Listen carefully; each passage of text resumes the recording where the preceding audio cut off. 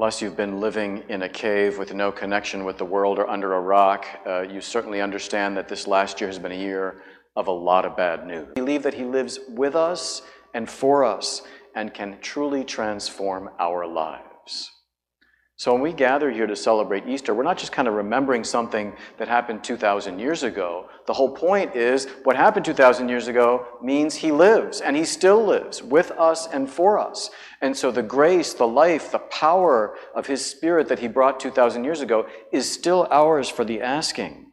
God is with us. He lives for us in and through his church. And the church which proclaims the truth of the gospel, celebrates the beauty of the sacraments, and lives the life of goodness, of love, of charity for one another. My friends, ultimately, this is what life comes down to, right?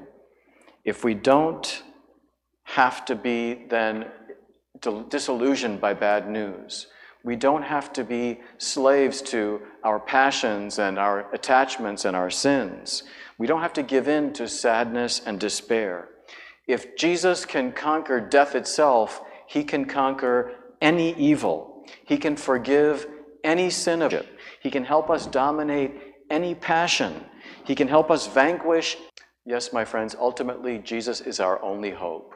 You see, for those who believe in Christ, life leads to everlasting life.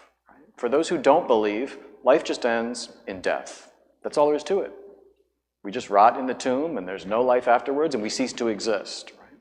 But for those who do believe in Jesus Christ, that he is the resurrection and the life, that he is risen from the dead, conquering death and offering us the same possibility, for those who believe, death ends in life, eternal life.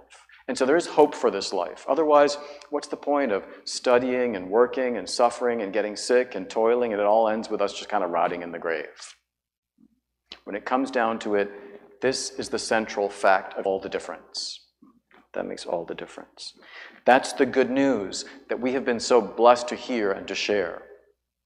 That's the good news that we are required to share with others. Because again, there's so much bad news in the world, so much suffering, so many people who wander in darkness and in the shadow of death.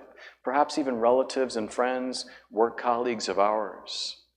Let us share with them the good news that we have received. And in fact, if we really have experienced that healing, that peace and joy that Jesus gives us, we're going to not be able to keep that to ourselves. We cannot not but share that with others, especially when we see that they're suffering. Reach out to them and say, you know, I have good news for you. I have a way that you can experience the forgiveness of your sins and healing and peace and joy. Give your heart to Jesus. That's where I've found peace and joy. My friends, I have good news for you.